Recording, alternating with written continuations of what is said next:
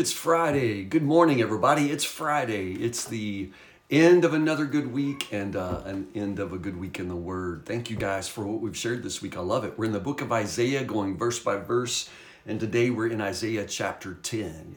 Thanks for being with me. I love you guys. My name is Tim Harris. I'm pastor at Woodburn Baptist Church, and we call this 10 with Tim. Each day, Monday through Friday, we take about 10 minutes and we take a bite out of God's Word together, and it's always good.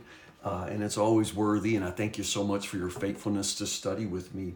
Isaiah chapter 10. Let's get right after it. As I said yesterday, I know yesterday was a long time ago. Yesterday, as I said, that first part of chapter 10, verses 1 through 4, actually probably belongs with the oracles that we were finding in chapter 9. Remember, it's a section, 4 or 5 verses that will end with, "Even then, his anger is not satisfied, his hand is outstretched yet," or his fist is still poised to strike. These first 4 verses in chapter 10 follow that pattern, and that's why I say they belong with what comes before. Just to call your attention to it, I know that people don't like, preachers to talk politics, and I'm really the preacher who avoids that with very careful intentionality. But sometimes the Word of God is political, because remember, politics is just about our life together. I mean, that's what it is. We have to live together in communities, in cities, in states, in nations, and that requires rules and governance and honestly politics. It's just our life together. And God has very strong expectations for how we will live together and how we'll treat one another, and especially how government will work. And I'm just calling your attention to that. I'm just saying that we like to draw a line between church and state, but honestly, it's life. And God is the Lord over all of our life, not just our church life. It's our politics too. And I just call your attention to the political nature of all of this, but especially, these first 4 verses in chapter 10. What sorrow, woe to those who are unjust judges, unjust justices. It's the idea here of the people who are supposed to guarantee that everybody gets treated, without discrimination and with the same fairness. But when those who expect to bring justice don't bring justice, then understand this makes God furious. God loves good government. God appoints good government, but God is furious when government works to the disadvantage of the poor and needy. I mean, this is the clear message of Scripture, the clear message of Isaiah. God is angry at the politicians, angry at the politics, but primarily, if you notice, because it doesn't work for those who need the help. It doesn't work for the poor and the needy. They deprive the poor of justice. This is God's word, you all.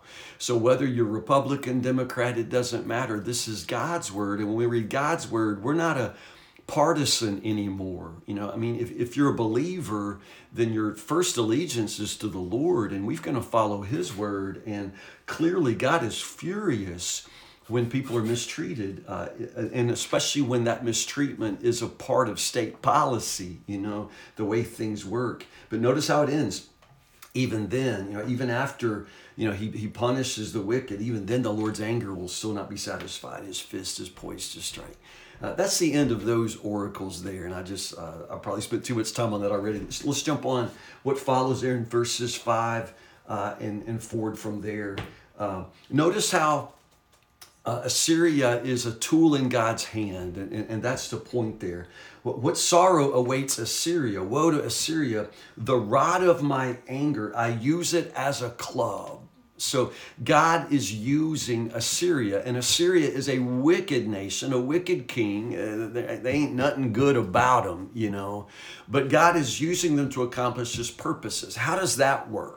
Verse 7 goes as far to say the king of Assyria, he sure doesn't plan on being a tool in God's hand. He doesn't understand that he is my tool, the Lord says. His mind doesn't even work that way, He wouldn't want to be a tool in God's hand if you told him he could be a tool in God's hand. But understand, that's what he is, because God's plans are higher. They can't be overruled, you know. And so God is always working. He causes nations to rise and fall. And we don't always think of that being God's purpose, God's will, God's work, you know, unfolding in our politics, in our national, you know, histories. But this is exactly what's happening. How does that work? Well, they're wicked. But understand, Judah, God's people, they chose the wickedness. They are the ones that got in a boat with the Assyrians. And the whole time God's saying, don't do it. Don't do it. This threat that you're afraid of, it ain't even going to happen. Stop worrying about it. Trust me. Don't put your trust in Assyria. But they already decided to hitch their wagon to Assyria, you know. So, you know, don't be surprised, you know, when you bring a wildcat home as a pet, don't be surprised when it mauls you to death. And this is what God is saying. Now, for a while, Assyria is going to do God's work, and that work is going to be to bring the punishment upon God's people for turning away from Him. Now, God's not making the king of Assyria do anything He don't want to do, you know. But understand how free will works. They chose evil. They've all chosen evil, and evil brings its own consequences. The wages of sin is death. It's just a spiritual law. You know, that's what happens. And so the way this unfolds is that God just simply lets them have the consequences of their choices. He doesn't have to, you know, pull any strings and make something that wasn't going to happen here. You know, they chose evil. God gives them evil. So at first, Assyria is just that tool that is bringing the punishment upon the nations, and especially upon the land of Judah. They don't know they're doing it. They wouldn't even want to do it if they knew what they were doing. But God is far and above all the sovereign powers of this world. But that's the funny part. The whole time, king of Assyria is thinking, man, I am hot stuff. You know, by my own powerful arm, I've done this. With my own shrewd wisdom, I planned this. And God's just laughing, you know, just laughing. Man, I've gathered up nations like farmers gather the eggs. That's what He says. Isn't that good? Yeah, but look at verse 15. I love it. But can the axe boast greater power than the person who uses it? You know, it's just saying, you know, the king of Assyria, he's just like a tool in God's hand. He's like an axe in God's hand, and the axe doesn't swing itself, you know. Is the saw greater than the person who saws? Again, the saw don't saw by itself, you know. There's a power behind it. Can a rod strike unless a hand moves it? Can a wooden cane walk by itself? How many of y'all got a walker? You know, you got to use a walker, use a cane. Does that cane go by itself? Does that walker scoot across the floor by itself? No, you know. And this is, you know, it's just the joke's on the king of Assyria who thinks, man, I am powerful. Yeah, you're like the saw that goes, man, I am really sharp. You know, no. There's a hand, an unseen hand that is behind everything that is happening here. And again, the foolishness of people we never seem to know. Verses 20 to 23, call your attention there. Once more, I want you to understand the importance of this remnant theology, this theme of the remnant in the book of Isaiah. And this is full in these verses 20, 21, 22, 23. I've circled every time the word remnant is used. And understand, in that day, the remnant left in Israel. In other words, man, a whole lot of God's people have turned away from God, and they're going to perish. They're going to be destroyed. But there will be those who are left, and that's the remnant. And God always moves forward with the remnant. That's important. Notice they no longer depend upon allies. They're going to depend upon the Lord instead. What that says is, the Hebrew says, they no longer lean upon the smiter.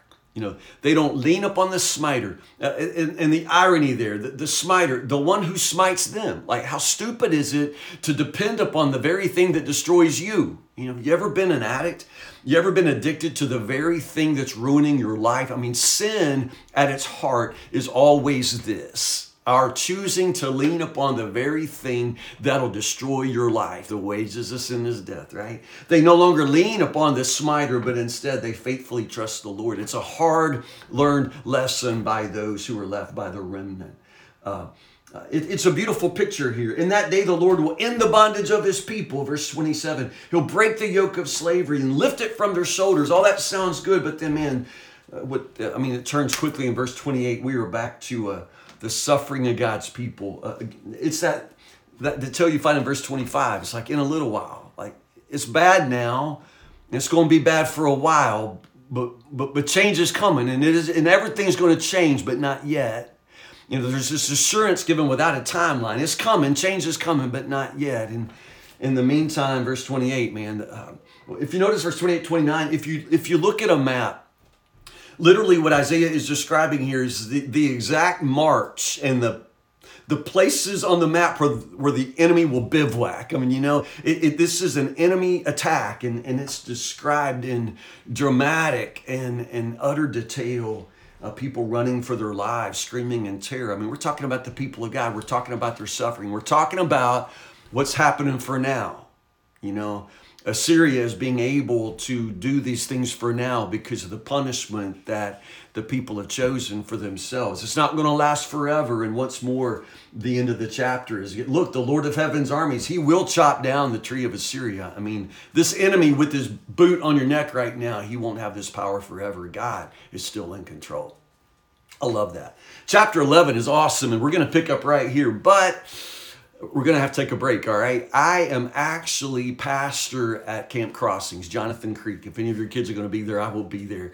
I'm there for 2 sessions of camp, so pray for me. But the internet there is, can I just say unreliable? Can I say non-existent? I don't know what kind of internet I'll have from day to day.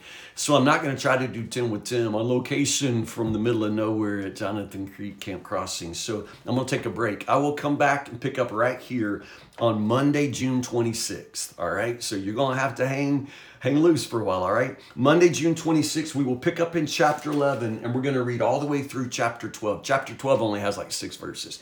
So on Monday, June 26th, we'll do chapter 11 and chapter 12 of Isaiah. Can you do that? I promise I'm going to miss you. I'm going to miss this. I really love this time together, but this makes more sense than me trying to do it on the road, all right? So I'm just going to take some days off.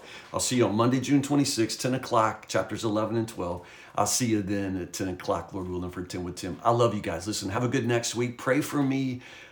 Pray that I'll be a good pastor for these kids, that they'll have open hearts to hear the gospel, and that they'll trust the Lord. Will you pray that? And I will see you soon. I love you guys. Have a great day.